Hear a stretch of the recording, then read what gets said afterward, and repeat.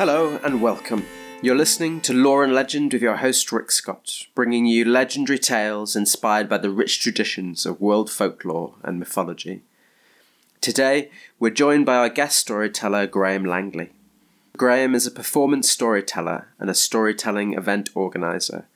Based in Birmingham in the West Midlands, Graham offers his services to the whole of the country as well as abroad. With a unique flair for imagination and adventure, he brings storytelling to life through his work with schools, libraries and museums. Performing in clubs and festivals, he brings his homegrown Birmingham style to each event. As well as performing and organising storytelling performances, Graham takes pride in training storytellers, offering advice and guidance to those who look to give stories to others. Together with Pam Bishop, Graham has also run the traditional arts team for 20 years since the year 2000.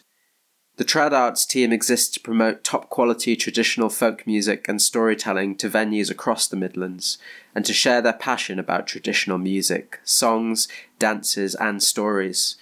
They've done this by facilitating a wide range of events and workshops for their audiences, as well as bringing in guest musicians and storytellers from the UK folk scene. In the past, they played a key role in organising and running Birmingham's Martineau Storytelling Festival, the Young Storyteller of the Year competition, and the Slaying the Dragon Festival. Now, this was actually an interview which we recorded fairly early on last year when I still had a lot to learn about getting the best quality recordings, so please do excuse a few hiccups in the audio quality on this one. Graham was kind enough to share a variety of stories with us for this interview. We begin with a favourite of mine, which I heard Graham tell at the Birmingham Story Club Tales and Ales. This is Turandot, a love story which comes to us out of the Persian storytelling cycle known as the Seven Portraits.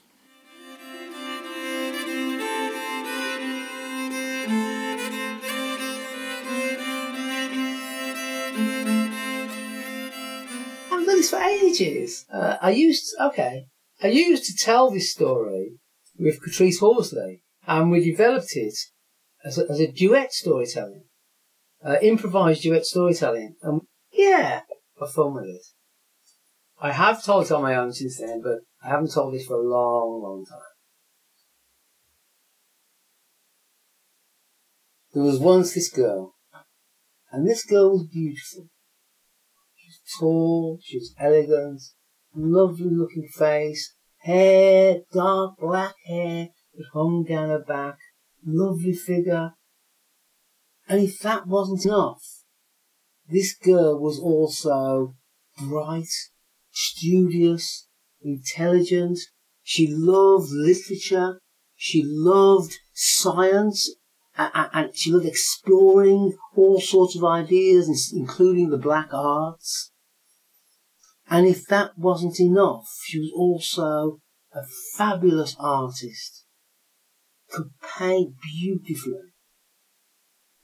And if that wasn't enough, she was the daughter of a king.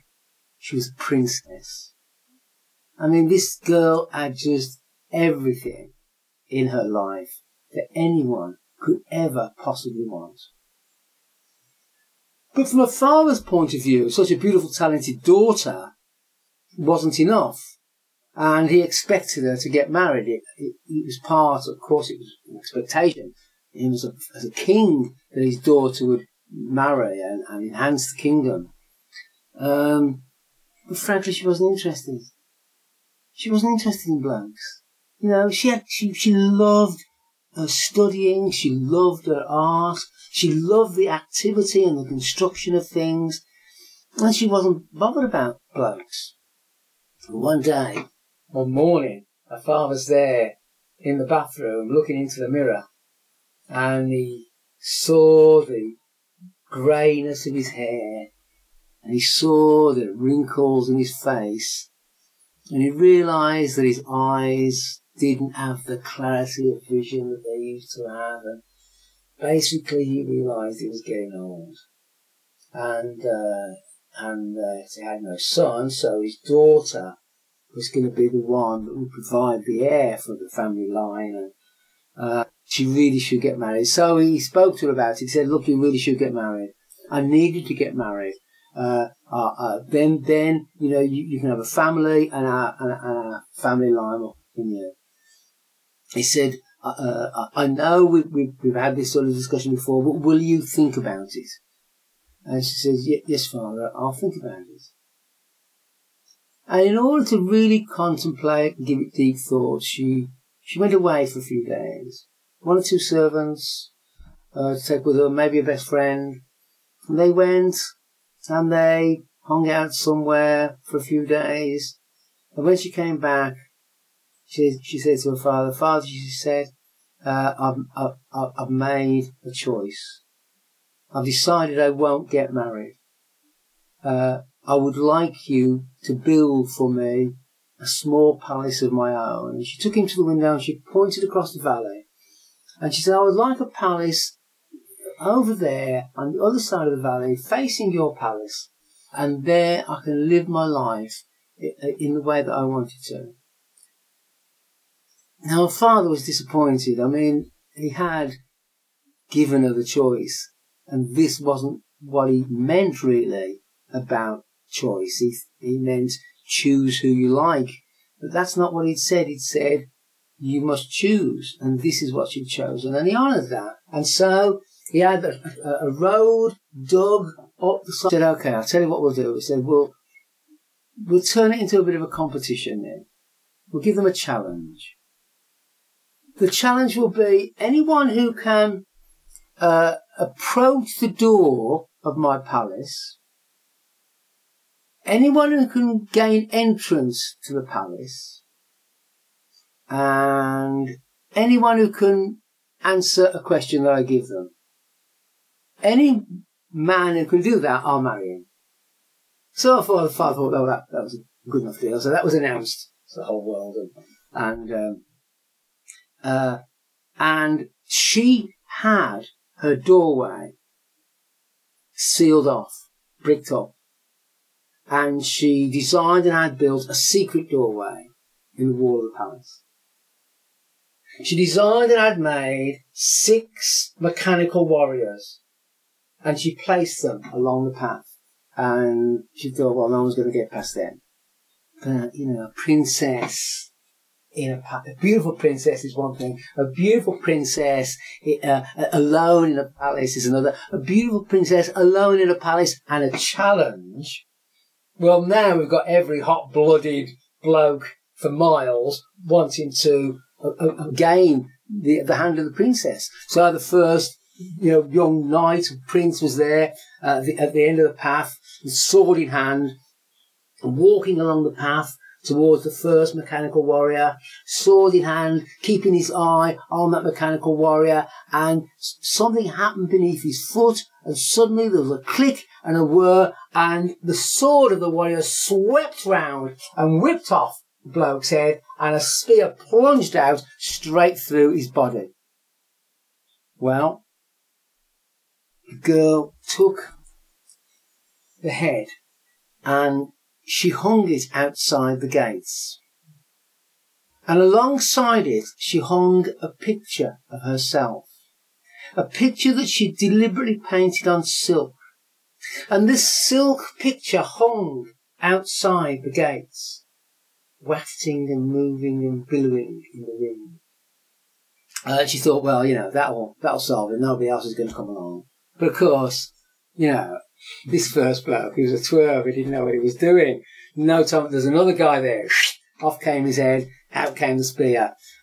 Again and again that happened until there were heads forming a frame 2/3 of the way around this picture. And then when that was the situation, along came this young guy. This young guy who'd been travelling around, having a year out, seeing a bit of the world, meeting some people. He'd stayed and had a really good time and become very friendly with a wise old hermit. And then he rocked up at this town. And there was the picture of the princess. And he barely noticed the frame of heads. He just saw the princess. He just saw this fabulously beautiful woman And he fell on his knees, just staring and looking at her. And with every breath he was taking, falling in love with her. And he stayed there in the hot sun throughout the afternoon. And as the sun went down and the evening began to cool, he went into the town. And he asked and he inquired about the picture and the girl, and everybody told him what was going on and all about these heads and the dead men and so on. And he realised that this was going to be no easy task. And he realised that he would have to box clever if he was going to achieve anything. So he went back to visit this wise hermit to learn about the wiles of women. And he spent a whole year there. He spent a whole year learning about the wiles of women and the wisdom of men. And he could understand something about the wisdom of men, but the wiles of women he never did quite actually get. But, you know, the point when he would return back to the town and the wise man gave him a few gifts and things that he thought he might need, that off he went with his backpack back to the town. More heads had been added to this frame of heads. The young man didn't have a sword. In fact, he kicked off his shoes and he stood in the soft sand at the head of the track. And he started to walk along the track. And as he walked towards that first warrior, he wasn't looking with his eyes. He was looking with all of his senses. He was looking with his ears. He was looking with his sense of touch. And he stepped on something hard beneath the sand. And he heard a click and a whir, and round swung the sword. But he dived and twisted and turned, and the sword swung across into midair, and the spear plunged out into nothing. So he got past the first warrior. In the same way, he got past the second and third, and all the way to the door of the castle. Now, a servant had watched his progress along the path, and now she went to the princess and said, "Hey, princess, there's a guy has walked along the path and gone straight past each of the mechanical warriors."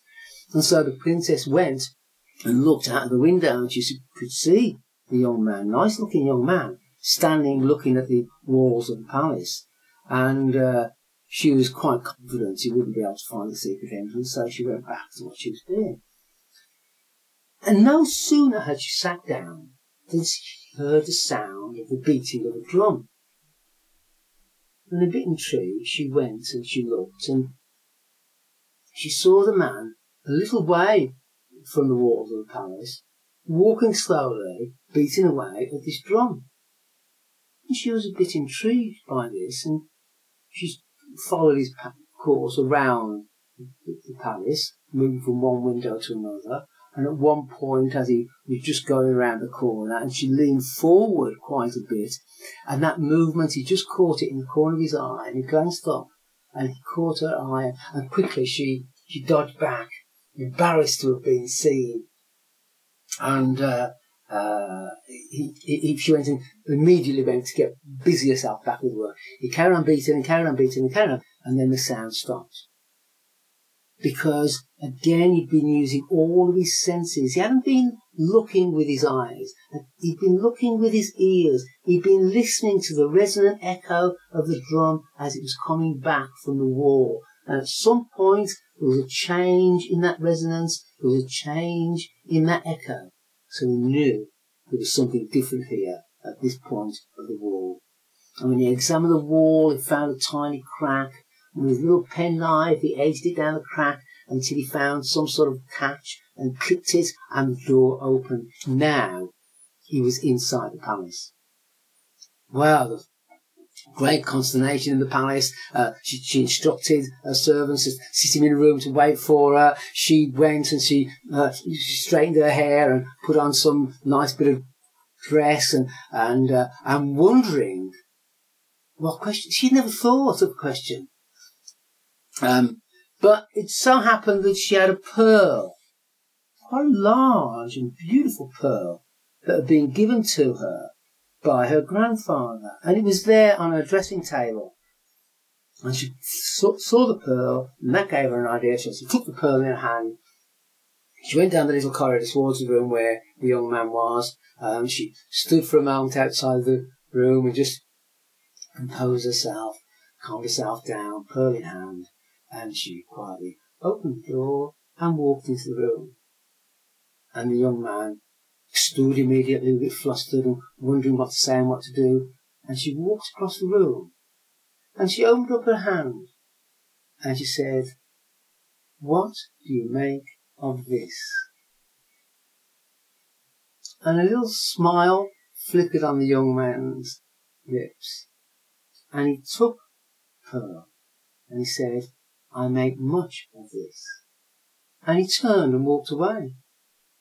And she was left there, wondering what on earth was going on.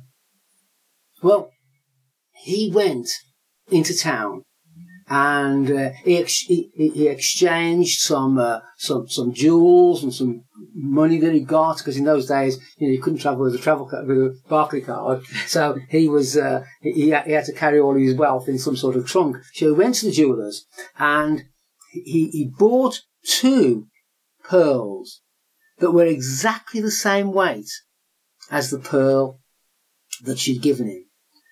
One of the things the hermit had given him, in fact, was a little set of scales, and he weighed them, and he got these 2 pearls, and so he went back to her palace, and now she was quite excited to see what was going on. What on earth was he doing? Anyway, he came back, and she came into the room again, and now she was just like a little bit disconcerted. And he went up to her, and he took hold of her hand, and into her hand he put the 2 pearls. The 2 pearls that weighed exactly the same as the other pearl. And this time a little smile flickered on her lips. And she went and she got a mortar and pestle, and she put those pearls in and started to crush and grind them, grinding round and round and round until there were nothing but dust. And she took his hand and she poured the pounded dust of the pearls into his palm. And he looked at those ruined pearls, and he said, "Could I have a glass of milk?"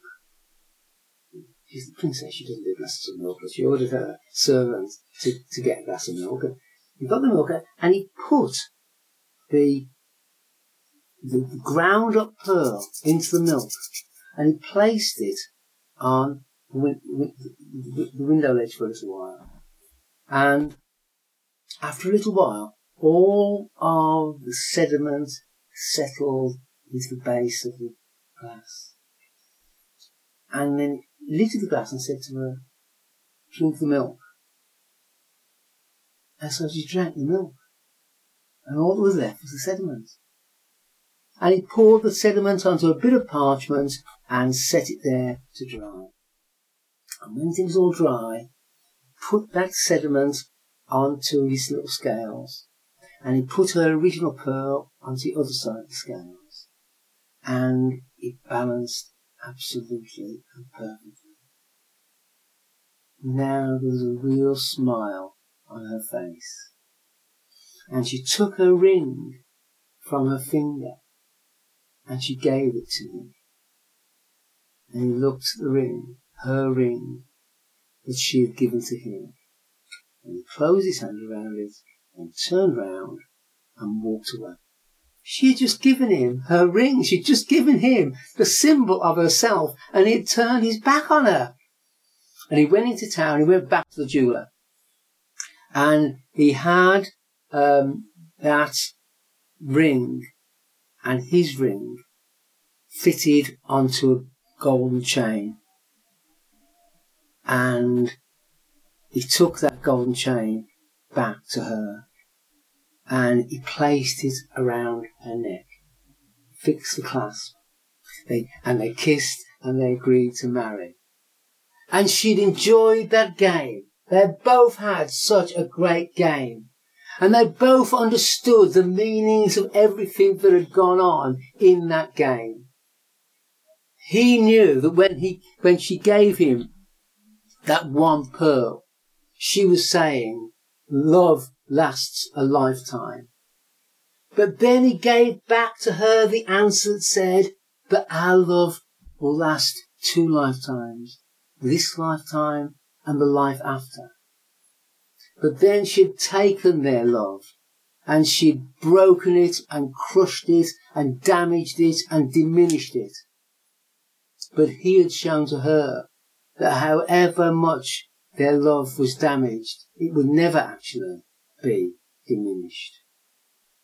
And that's when she realised that this was a man that she could marry.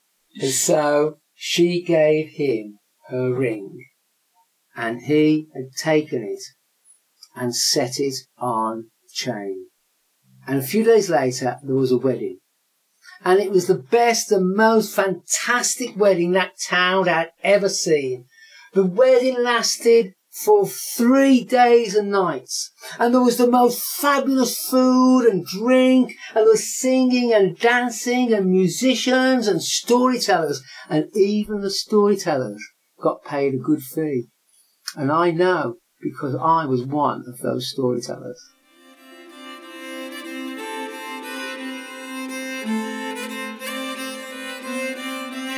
During a 3-year sojourn away from the city of Sheffield, I myself worked in Birmingham. One of the first things I did was to attend one of Graham's storytelling workshops, literally the day that I first visited the city to look for a room to rent. Over the course of the next 3 years, I regularly attended Graham's storytelling gymnasium and performed together with Graham and his other students at cafe events, museums, parks, fairs and festival events across Birmingham and the Midlands.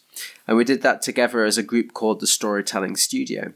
As you might have expected then, Graham has had a huge influence on my own development as a storyteller, and I invited him on the show to talk about his own career, his work as a children's storyteller in hospitals, and the traditional character of the storytelling supported by the traditional arts team. As always, I started by asking Graham where his journey with storytelling first began.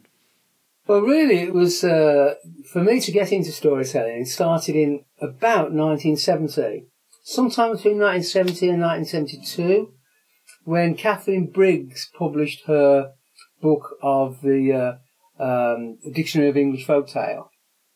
And at that time, I was working with a group of people running a folk club downtown in Birmingham, the Greycock Folk Club. And Catherine Briggs came to Birmingham to do, I guess, what we would now call a bit of a book launch. But anyway, she came and she did a lecture. And along with other people from our club, we went along. And she had her books for sale, which I couldn't afford at the time, but others bought them. But then, inspired by that, we started doing stories at our folk club. So as well as doing traditional songs at the folk club, one or two of us started doing traditional stories as well. So that's how I can pretty much date my earliest storytelling to just after the publication of Catherine Briggs' book. That's cool. What kind of stories did you tell back then? Well, immediately there were two sorts of stories that I would tell. One was stories that I copied from Catherine Briggs, because in addition to listening to songs and the stories, we recorded everything, because we worked with this guy, Charles Parker, a radio producer, and his process was just to record everything. So Catherine Briggs' talk was recorded. And during the talk, she told several stories. So one of them was actually Child Rowland. Another one was Mr. Fox. And so I stole both of those straight away. The other thing that because I was interested in local Midlands songs, and broadsides, I started looking for local Midlands stories. And you don't have to go far into the Black Country before you start running across Enoch and Eli stories. There's a whole host of stories about these two characters, Enoch and Eli, in the Black Country. And sometimes they appear to be completely foolish. Sometimes they have that certain sort of innate wisdom. Sometimes they're mocking their own accent and their own voice and their own dialect. So there's lots of Enoch and Eli. So I started telling Enoch and Eli stories as well. And they're very good for a folk club because they last a minute or two. You know, they're not a 12, 15-minute story in a folk club. So the Enoch and Eli stories were a perfect vehicle for me, really. Now, the Enoch and Eli stories are a key part of Graham's storytelling sets, and he told them often at our events in Birmingham. I asked him if he'd be happy to share a few of them with you. Okay, well, in the Black Country, there's a couple of characters named Enoch and Eli. In fact, what I'm going to do to start with, I'm going to do you a little recitation. And you know, we talked about when I was in the folk club. Well, this was a recitation that somebody else in the folk club used to do. It goes like this. It's a long, long while since Fossley's tale was told. You'll laugh your own eyes out when you've heard it, like Enoch did of old. Two blokes was sanking down our street. With two fighting dogs they eyed. They stuck 'em in an empty butt to fight it quietly out inside. Now you can fight your heart's content, and each stood by to listen. As gonna have a bet, says one, they'd tell me bist or bisson. They placed their bets a while. The clattering that butt was chronic while the thrills they got from that there fight. It were better than a doctor's tonic. But then at last, all silence reigned, and each man looked at t'other. They lift the lid, an empty butt. Them dogs, they'd eaten one another. And you know, they used to, I heard, at that time I heard several Black Country recitations, but I've never been able to find them. I've never went seeking for them seriously, but there was a great one that a bloke called Steve Lines did, called The Babby's 21, and it was just great, but I've never been able to find it since. Anyway, Enoch and Eli, these two working blokes from the Black Country, worked down the mines for some time. And in fact, it was Enoch's job to look after the pick ponies. Anyway, one day, Eli came along the tunnel, and there's Enoch with his heavy pick, picking and chipping away at the roof of the tunnel. And Eli says, "What you doing, Enoch?" And Enoch says, "Oh, I've got these new pick ponies, and one of them's too big, it's too tall, and it won't go through the tunnel. So I'm picking away at the roof to make a bit of space." So Eli says, "Well, you're a fool," he says. "Why don't you pick away at the floor and make it easier for yourself?" And Enoch says, "Well, you're the fool. It's his ears that will go through." And I'm really pleased you're laughing at these jokes, because there are two responses to Enoch and Eli jokes. One is to laugh, or maybe to smile a little, and the other one is to groan. And either is perfectly acceptable. And there's another story about Enoch and Eli and horses, because they had a bet on, they've had a roll up at the bookies, and they'd been successful, and they'd won quite a lot of money. Now, these two working blokes, they didn't need very much in life, and so they're wondering what to spend the money on. And they thought, well, since we won the money on the horses, why don't we buy a horse? Wouldn't that be great? Wouldn't that be great if we had a horse? So they went to Dudley Market to buy a horse, and actually with the money they'd got enough money to buy 2 horses. So they brought them back, and they got this bit of grass. It wasn't very green. It was in between the tar distillery and the steel works and the cut. Nevertheless, they tethered up their horses on this grass, on this rather grey-looking grass. And then they began to say to each other, "Well, how are we going to know? How are we going to know which is your horse and which is my horse? You know, we should have some sort of markings on them." And they talked about that for a bit, then they walked along the cut towpath until they came to the pub, and they had a few drinks and discussed it with the people in the pub, who were all eager to give them their ideas about marking the hooves or, all sorts of things. Anyway, late into the night, it was decided that the thing to do would be to cut half the tail off one of the horses. Then they would be instantly recognisable. So, in the dark, they went into the field and they cut half the tail off one of the horses. Anyway, the following morning, they were hotshot and eager to get up to visit their livestock. So they went up to the field and, following after them in the night, some bright spark had come along and cut half the tail off the other horse. Now what we're going to do, says Eli. I'll tell you what, says Enoch. You have the black one and I'll have the white one. Enoch had got this new pair of working boots. I mean, these were like, really heavy leather boots. And you couldn't wear them really straight away. You had to wear them in.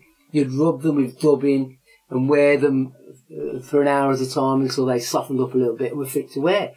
Anyway, so Enoch had got these new boots and he took a walk down the towpath to the pub, had a few drinks, had a skinful, came back along the towpath, blind drunk, fell into the cut, soaking wet, boots drenched, got home, thinking, I've got to dry these out now. So he put them in the oven on a low gas, wrapped a blanket around it to keep warm, to let his boots dry. But with all the booze and sitting in front of the warm oven, he went to sleep. And he woke up hours later to the acrid smell of toasting boots. So he took these boots out of the oven, and they were all twisted and bent and snirkled, and no good for him to wear at all. So, I mean, you couldn't wear those all day at work. So he went down the post office and he put a notice. He put a notice in the window saying riding boots for sale. So anyway, a little bit later, there's a knock on the door, and this gent was there saying, "Hello, my man. I understand you have a pair of riding boots for sale." That's right, says Enoch, come on in. And so he showed this bloke this pair of boots. But he said, "My man, those aren't riding boots." "No, well, you'll try walking the buggers." Okay, one more? Yeah. Okay, one more. Now, Enoch had a son, and his name was Enoch. And one day, old Enoch comes to his son, he says, "Hey, Enoch," he says, "did you shove the privy in the cut last night?" Because they'd have had a house with a long garden and an outside privy at the bottom of the garden. There must have been a cut at the bottom. "Did you shove the privy in the cut last night?" And little Enoch says, "No, father, it wasn't me. I don't do it." Now, old Enoch, he thought of himself as a little bit of a child psychologist. He knew how kids worked. And he says, "Listen here, Enoch," he says, "I want to tell you a story. Out in America, there was this little boy named George Washington. Now, one day, his father came to him and says, 'And George,' he says, 'did you chop the cherry tree down?' Now, George Washington looked at his father and he says, 'Father, I can't tell you a lie. It was me what done it.' And, that little boy didn't get a good idea. He didn't get a strapping or anything. And he grew up to be President of America." Now, did you understand that story, Enoch? "Yes, Father." "Right, I'm going to ask you again. Did you shove the privy in the cut last night?" And the little boy looked up at his father and he says, "I can't tell you a lie, Father. It was me that done it." And so Enoch took off his belt and gave the lad a good strapping. And the lad, little Enoch, is smarting and crying and the snot and tears all over his face. He says, "But Father, George Washington didn't get a good hiding." "No, well, George Washington's father wasn't sitting in the cherry tree at the time." They're not unique to the Black Country, but they are. The fact you've got these two, the Nasruddin stories from the Near East, the character called Nasruddin or the Hodja. In some ways, they're similar to that, But the Hodja Nasruddin is a single person. Here we've got Enoch and Eli. But in Wales, you've got like quite often it's got, three Welshmen, that sort of thing. The Tudor period, I think. There was, again, there's similar kinds of stories, but they were about a particular village, is the men from Gotham or something like that. Yeah. Well, you see, across Europe, there's a whole series of Jewish stories about the from Kelm, the wise men of Kelm, and then there's the wise men of Gotham. That last story comes out of the Birmingham and Midland Folk Centre archive. So it would have been collected during that period when we were in the folk club and all that sort of stuff, because we were very busy with all of that work, that sort of work, and a whole bunch of us were collecting stuff and organising stuff and performing stuff. And someone collected that story, collected a little series of Enoch and Aloy stories, actually. Yeah. And they're good fun. I enjoy telling them. But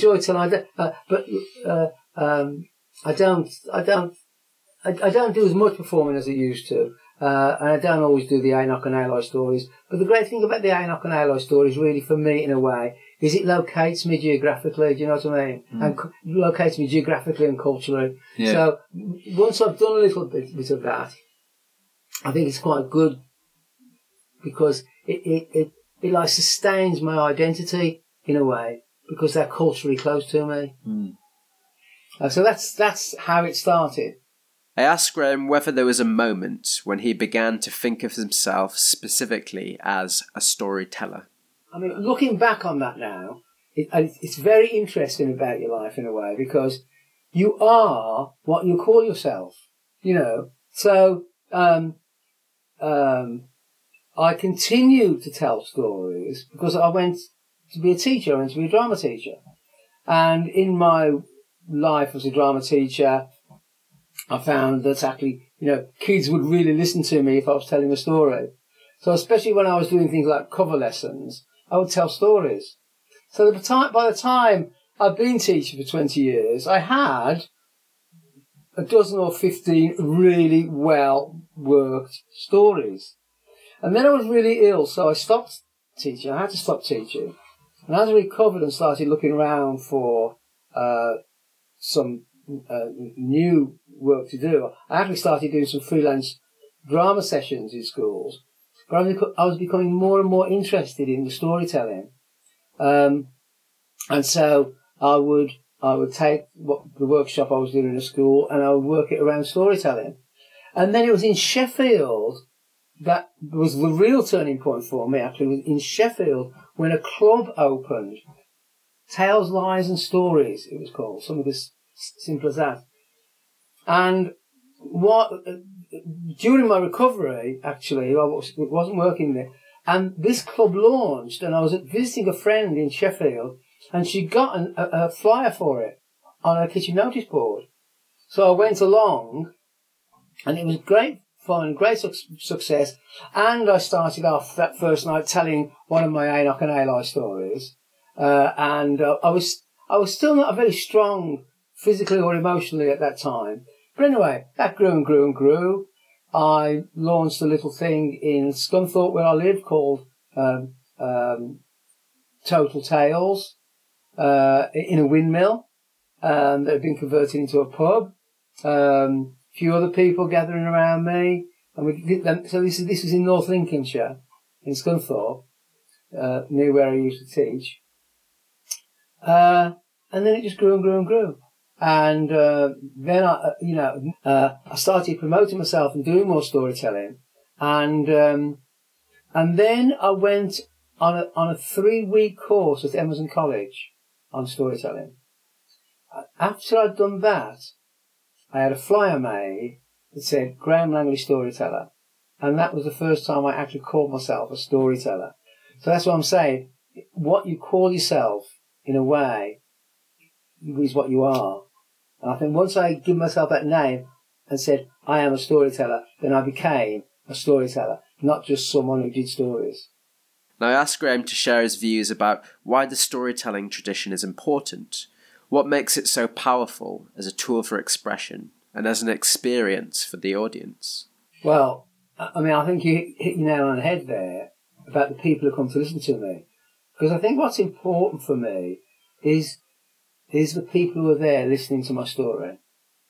On the occasions when I've worked in a theatre space, where the platform has been overlit and the audience has been in the dark, and I haven't had an audience to actually locate with my eyes. Now they're somewhere in the darkness, do you know what I mean? So for me, the thing about storytelling is two things. One is the stories. And I only tell traditional stories, and they are, they work again and again and again in so many different circumstances and in so many, with so many twists and turns of meaning. So the stories are absolutely vital to me. And the audience is also an essential part of what I'm doing. One area that Graham has done a lot of work in is hospitals, with children who are often seriously ill. I asked him what the role of a storyteller is in that situation, and what kind of impact he thinks storytelling has on the children. I've just come back from a conference with some storytellers who work in children's hospitals, and our experience is very, very similar. We work with sometimes severely, poorly children. We work with children who have been traumatised, with children who have had long-term illnesses, or children who are nervous and frightened about where they are. And I go to bedside. Hello, little kid. I'm Graham. I'm going to tell you a story. And sometimes I've got some knowledge about the child, and I choose a particular story to tell. And I've got very little time to think about this. Hopefully, I'm going to get the right sort of story. And I mean, I just cannot tell you the number of times that have been, magical. And not just for me, for those storytellers who do this work. Most of whom are using traditional stories, some of whom are not. But we go, and the relationship between me and this child or these children, sometimes it's two or more children, the relationship between me and the story that I tell, and sometimes it can be deeply moving. One thing is, without any question, the calming effect that stories have on children in hospitals. Approach a child who is agitated, say goodbye to a child with a smile on his face. To be honest with you, I don't even know how that happens. I couldn't say to you, okay, Rich, what you got to do? You go there, you do this, you do this, you do this, you do this, and you come away happy. I don't know how it happens. Partly to do with choosing the story, partly to do that big thing. There's a huge thing in performance. There's a huge thing in telling a story, which is about intention. Your intention as a performer in that moment of the story.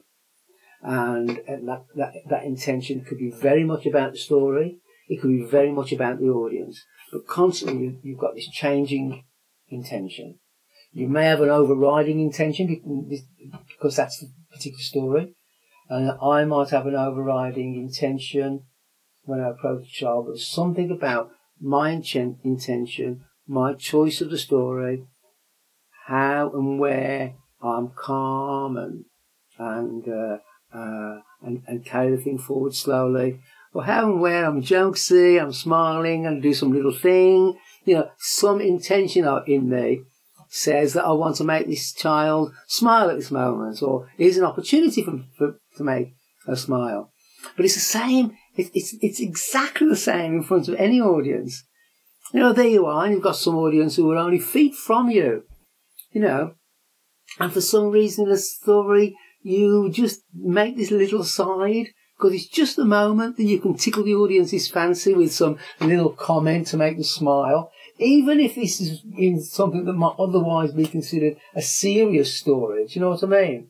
Just because it is a so-called, because it's a more heavy-duty story, doesn't mean there can't be some humour in it as well.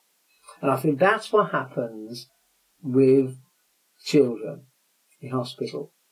You recognise a need, and you have that intention to fulfil that need at that moment, and you've got that great vehicle. You've got that stunningly brilliant vehicle, which is a folktale, say. You've got a stunningly brilliant vehicle, this folktale.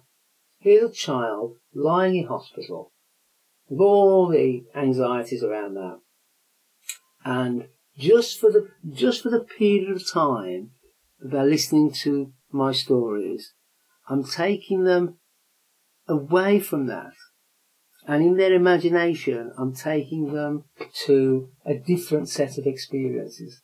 I'm not taking them to a different place, but I'm taking them to a different set of experiences, and their mind is taken to a different set of experiences, which are not the ones they're experiencing in reality.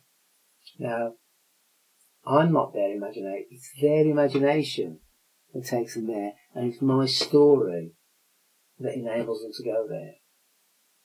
Graham and Pam's traditional arts team has done a lot of work bringing folk music and folk story to audiences all around the Midlands, but much of the time has also been spent organising training and workshops where practitioners of folk music and traditional storytelling can pass on their skills to new performers. One of the unique things about my time in Birmingham was how their work created a whole ecosystem of opportunities for storytellers who could train at workshops, attend regular clubs, perform at monthly and seasonal events, and join the team as they collaborated in programmes arranged with city and heritage groups throughout the region. I asked Graham if this was part of a conscious effort to develop and sustain a culture of storytelling in the Midlands. Oh, absolutely so. Oh, yes, absolutely so. I mean, because of this great love of the traditional song and traditional music and traditional storytelling, we've wanted to bring it back to life, develop it, the storytelling, these art forms get revived periodically, and the latest storytelling revival or regeneration as beginning to decline now, but nevertheless, I think we've been part. The trad arts team, me and the trad arts team, have very much been part of of maintaining and developing and promoting the idea of the traditional arts as part of people's lives, because it's no chance that these stories have lasted thousands of years. That's not a chance. There's something in them, something compelling, something essential, humanly essential, that are in those stories, and that people recognise intuitively, without necessarily understanding what's happening, but intuitively they recognise the situation, they recognise the circumstance, they recognise the emotion, they recognise the conflict, etc. And those things are in all of us, and those are the things that are core things in the stories. No, they're just stories, they're just vehicles. And you make. I might tell a story because there's a story I heard that at a festival, at this storytelling session at a festival, and I was sitting next to a woman who told this story, and I thought, that's a great story. And I said, can I tell that story? She said, yeah. And she told me where she got it from. And I started telling it, and it had a really good impact on some people who discussed that with me. But then when I read the story from the book, and I read the commentary that the writer had included, it didn't resemble my view of the story at all. So we each take something different. I can't tell you what to find in the story. I might find something in the story, and that would then inform my delivery of the story. you may pick up what I'm expecting you to pick up, or you might go, ding, and something else happens to you, because there's another layer there in that story. I've given up a lot of my work now. It's partly to do with energy. Going into a school for a day, that's a high energy business, and it's too exhausting for me. And even the work in the hospitals now, I've given up a lot. Work in hospitals I'm doing less of now. But I do still have the training group. I'm doing very little production work, but I do still have the training group, which we call Storytelling Gymnasium. And I've probably run the last of my beginners and my moving on workshops. And I don't run Storytelling Cafe anymore, although we do have a session called Tales and Ales. But, I mean, as you know, it was a really good mix, because beginners workshops, and then people would move on a little bit, then they'd come to Storytelling Gymnasium on a regular basis, and that would build up their skills, and they would try things out at Tales and Ales, and then get the opportunity for a floor spot at Storytelling Cafe. So there was a whole progressive cycle of activity, and then we would set up our own events as well. Because I've given up the cafe and given up various other things, that full package isn't there at my fingertips anymore. But nevertheless, we do still run Story Gymnasium, which you'd step back into it very, very quickly and very, very easily, because I have a process of revisiting subjects and topics, vocal work and emotional work, etc. Revisiting again and again. Each time, people picking up more, developing it more, I think the training will probably be the last thing I give up, because it's very fruitful. I mean, if you look across the Midlands now, a large number of people who are currently running events across the Midlands have been through our training process on one level or another. Not necessarily starting as beginners, but on one level or another they've been through our training process. So, Nottingham, Derby, Matlock, Stafford, Leicestershire, all over, people who've been through our training are running events across the Midlands. Even though we're not running so many events, other people are. I asked Graham what he believed was distinctive about storytelling as a traditional art and practice, and what he wanted to pass on to new storytellers. Well, I think, for me, I have to realise where my storytelling stands in the continuing process of storytelling. This is not something that started in the 1970s or the 1980s. It's not something that became popularised in the 90s. It's something that goes back hundreds, thousands of years, and all around the world, and in different places in the world. Sometimes the storyteller has been telling to an audience. I think in Britain, the experience of a storyteller telling to something that we would think of as resembling an audience today has been quite rare for quite a long time. And while it may have appeared in little patches in the past, it's never been a consistent thing.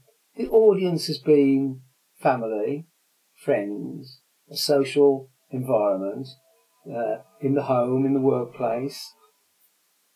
That's where stories are being exchanged, and that's where that person who became that natural quality of being a storyteller would find his audience there, and Uncle Fred every Christmas would tell the same story within the family gathering, and that was fine because not only did Uncle Fred tell that story,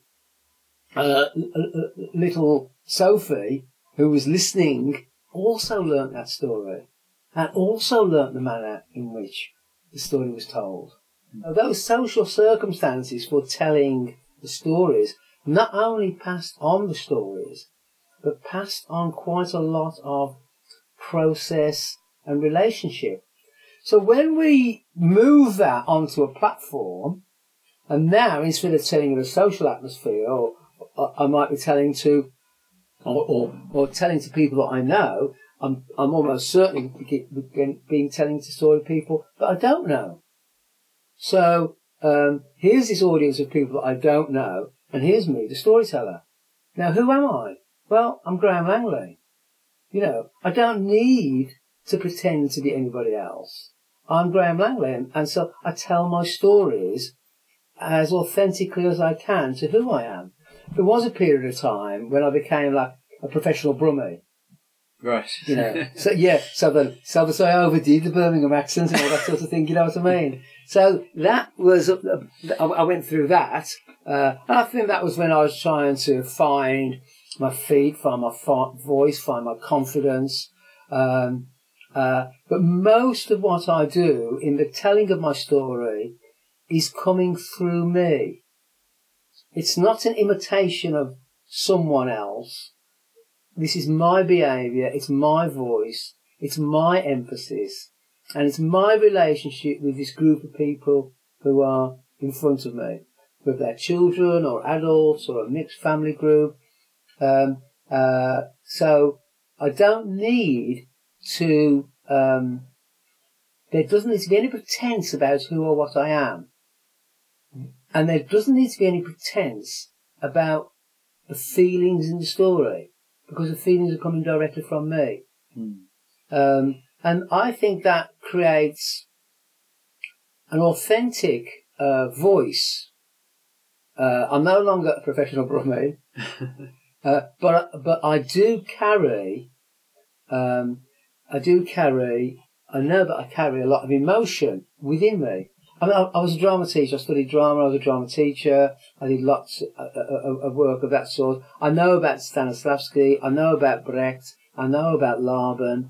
So there's lots of technique that I know of from other art forms. You know, I've been a folk singer. I've worked with this relationship with a small audience, and I bring those things into my performance as a storyteller, and I bring those things into my relationship with an audience. And if I tried to introduce any sort of falsehood into that, then for me the whole thing would break down. Go back to what I said a little earlier about the audience being so important and the stories being so important. If you've got faith in the story, then you don't need necessarily, I don't need to be an actor, for instance. You know, I don't need to adopt a character for a few moments. I might, in my physicality, give a little bit of an impression of age or boldness or anger, you know, just in my physical position. But once I've signalled that up, I don't then need to stay in character. You know, I flag it up because it's coming through me. The desire to communicate. The desire to communicate, I think, has got to be really, really important. So that desire to communicate the moment in the story, but I don't need to let it linger. Do you see that sometimes? Do you see storytellers trying to be actors, or when there's more stage about it than there is kind of a circle of friends? As I said earlier, the stories themselves are very powerful.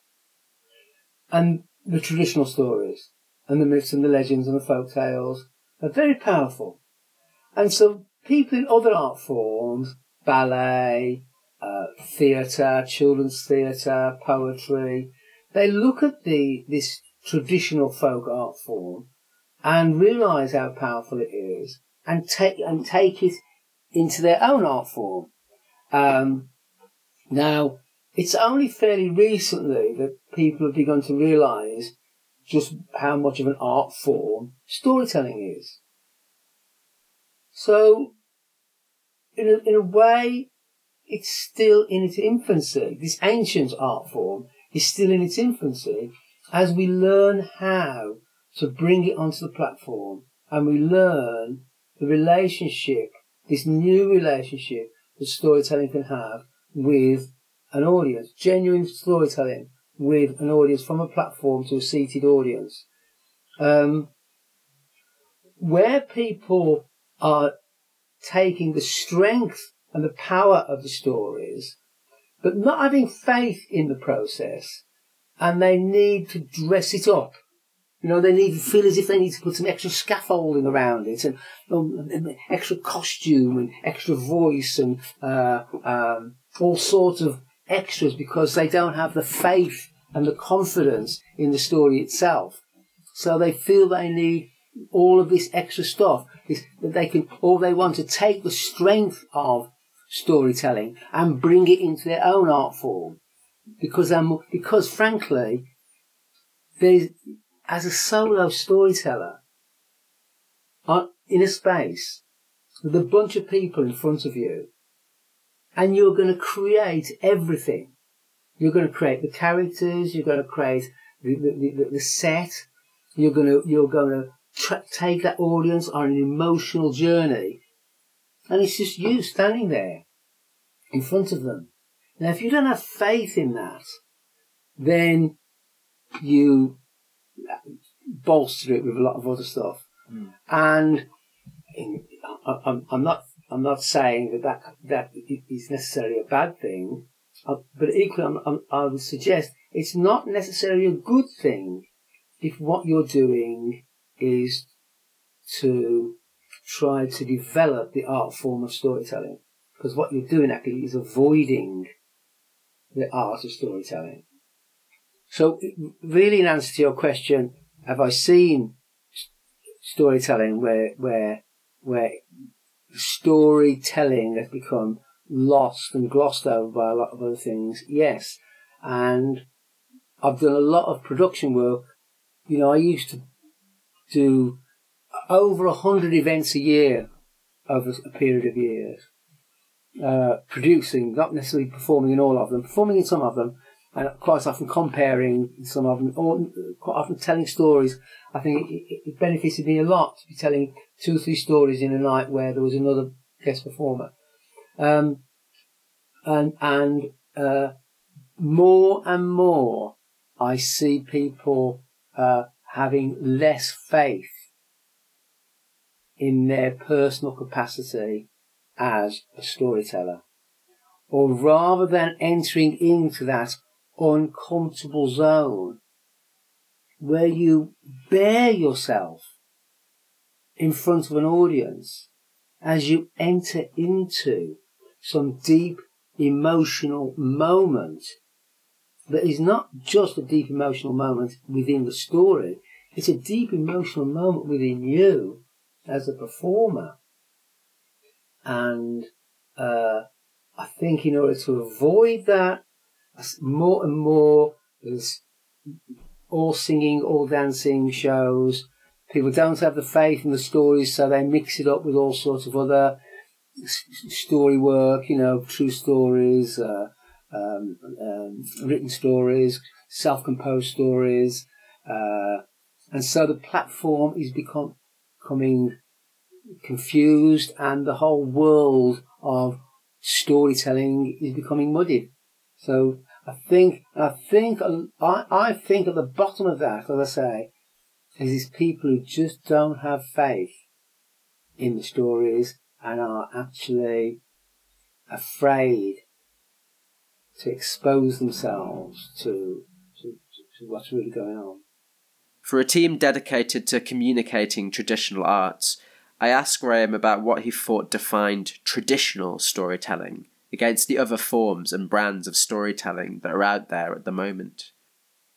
I think it's a great pity in some ways that the movement of the 70s, 80s, 90s, when storytelling, the term storytelling was coined, and people started referring to themselves as storytelling. Prior to that, at the Greycock Folk Club, when me and several other people told, so there was one person there, she wasn't a singer, but she did start telling stories. But no one ever referred to her as a storyteller. It was just someone who told stories. Then the term was coined and it became understood amongst people who were exploring the art of storytelling, recognizing that it was a separate art and finding a new audience for it. And that happened, and that, we were achieving quite successful audiences and quite successful events. And other people looked at that and thought, yeah, I wouldn't mind a slice of that. And so that's when they started referring to what they did as storytelling. So that's someone who was a writer, who wasn't published, but would like an audience, could start calling themselves a storyteller. And so quite quickly, after it became established, it also became usurped and lost its definition. And I don't think, it's unlikely that we can get back to it now. Even within the storytelling world, it's become such a confused, mixed package now that the term storytelling has become vague before it became crystallized. It's sort of interesting because people, we're all self-interested. As artists, we're all self-interested, and performance artists are seeking a platform and are seeking an audience. So, people are going to do what they need to do to get an audience. And I'm not necessarily critical of those people. I'm much more critical of people who are in the storytelling world, who then, in a way, refuse to recognise that how the storytelling world is being undermined. Undermined is perhaps a too strong a word because it sounds deliberate, but that's effectively what's happening. I suppose I hope that buzzwords and trends kind of end, and that the people who are interested in the traditional art of storytelling will keep plodding on with it after that. Well, you see, if I was to try to manipulate something now, if I was to take myself back 25 years and find myself, and find myself in this situation now, I think I'd start really working quite hard at placing the word traditional in front of the word storytelling. So I'd keep on referring to traditional storytelling, just to distinguish it from the other types of so-called storytelling that have emerged. That's actually pretty much what we do with this podcast. Yeah. Because storytelling is such a general word now, we refer to traditional storytelling all the time so that people know what we're actually talking about. Well, that's right, because, people don't think of where these stories come from. My dad, the other thing that happened to me, one of the inroads into stories for me was to start digging back into my past life. Oh, what was that story my dad told me? Oh, what was that story my scout leader used to tell us? What was that story I heard on the radio? And so when I needed stories, I started digging back like that. But one of the stories my dad told me, The Bishop and the Gardener, is actually a version of a much more ancient story that was written down in about the 13th century or something, King Richard and the Archbishop of Canterbury. But it was written down then. It was an old story even then. Where did my dad get it? Where did my dad get it? He was dead and gone by the time I was really interested enough to know where he got it from. But where did he get it from? His language was not book language. He didn't get it out of a book. So these stories that we hold, these traditional stories, and we've given them that label, traditional stories. These traditional stories have been through the lip, through the mind, through the ear and the mind and the lip of thousands of people for, with that story, 1,000 years. With some stories, more than 1,000 years. How is Cinderella everywhere in the world? What sort of slow progress did a story like that take as it wrapped itself around the world, being changed in gender and location and behaviour? No, it's fascinating. It's just completely fascinating. So we've heard a number of stories from Graham in this episode, but this last story is the one that I always think of when I remember Graham's sets. I think of it as being the storyteller's story, one which stands in for our own mythos, a signature for our vocation. This one is called When Truth Met Story.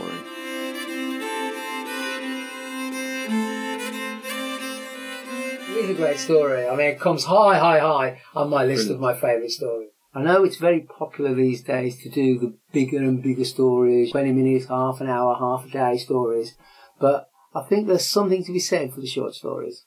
And this story was given to me by a Jewish woman in Sydney, Australia. And it happens in that region, that Palestinian region, to the east of the Mediterranean, Bedouin lands. And an old woman was on a journey.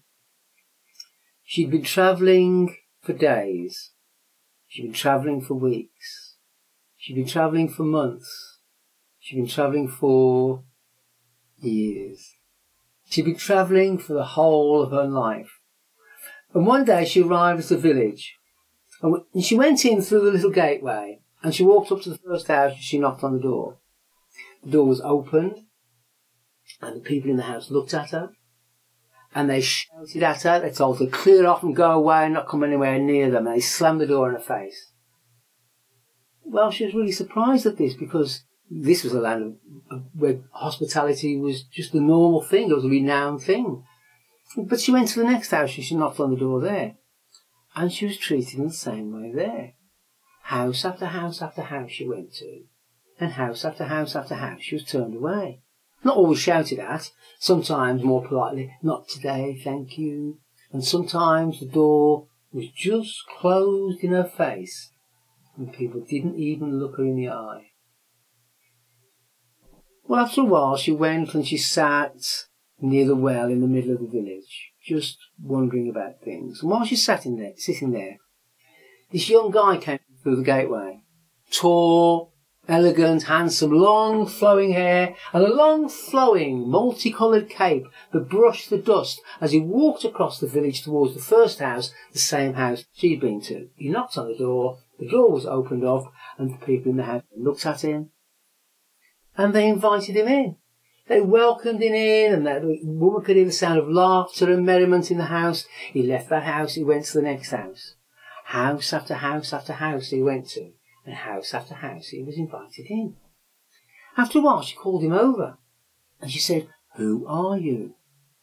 Every house you go to, you're welcomed in. But every house that I go to, I'm turned away. Who are you?" And the young man smiled. And he said, "I am Story, and I am welcome wherever I go." "Who are you?" And she said, "I am Truth, and no one wants to know me." And the young man said, "Well, why don't you travel with me?" And he wrapped her up inside his big multicoloured cape, and together they went into the next house. And so you see, that is why, whenever you hear a story, there is always truth in there somewhere.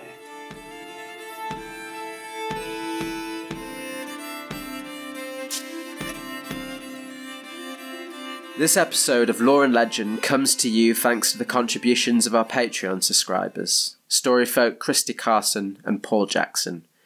Thank you to them for their generosity and their enthusiasm for our stories. You've been listening to When Truth Met Story, a guest episode of Lore and Legend with storyteller Graham Langley. I'm extremely grateful to Graham and to Pam, not just for this episode, but for the mentorship, training, and many opportunities that they gave me during my time in Birmingham. If you're interested in the work that they're doing in the Midlands, or would like to hear about any events or workshops they are running, those links are available in the episode notes and in the blog post and on our website. The Trad Arts team is winding down its activities at the moment, but they can still help you link up with the traditional scene in Birmingham if that's something that you're interested in. The Lore and Legend theme music in this episode was performed by Robert Bentel. To find out more about episodes of Lore and Legend, you can visit www.loreandlegend.co.uk and check out our episode blog posts. If you like what you hear and you want to hear more, please consider joining Christy and Paul in supporting the podcast by becoming one of our patrons. For more details, visit our website and click Support Us, or go directly to our Patreon page at www.patreon.com/Lore and Legend. Listener support gives financial fuel to our productions and ensures that we can continue to make the best quality content for the podcast and get it out to more people. That's it for now. Look out next month for more from us. We'll continue to bring you more interviews of storytellers over the next few months. You can also look forward to a series of mini-episodes teasing the second season of Lore and Legend, which is called The Gates of Dream. Look out for the Dreaming Pit, the Dream of Cassandra, the Warlord's Dream, and the Birth of Hermes, all coming in the next few months. Thanks again for listening, and stay safe out there, story folk.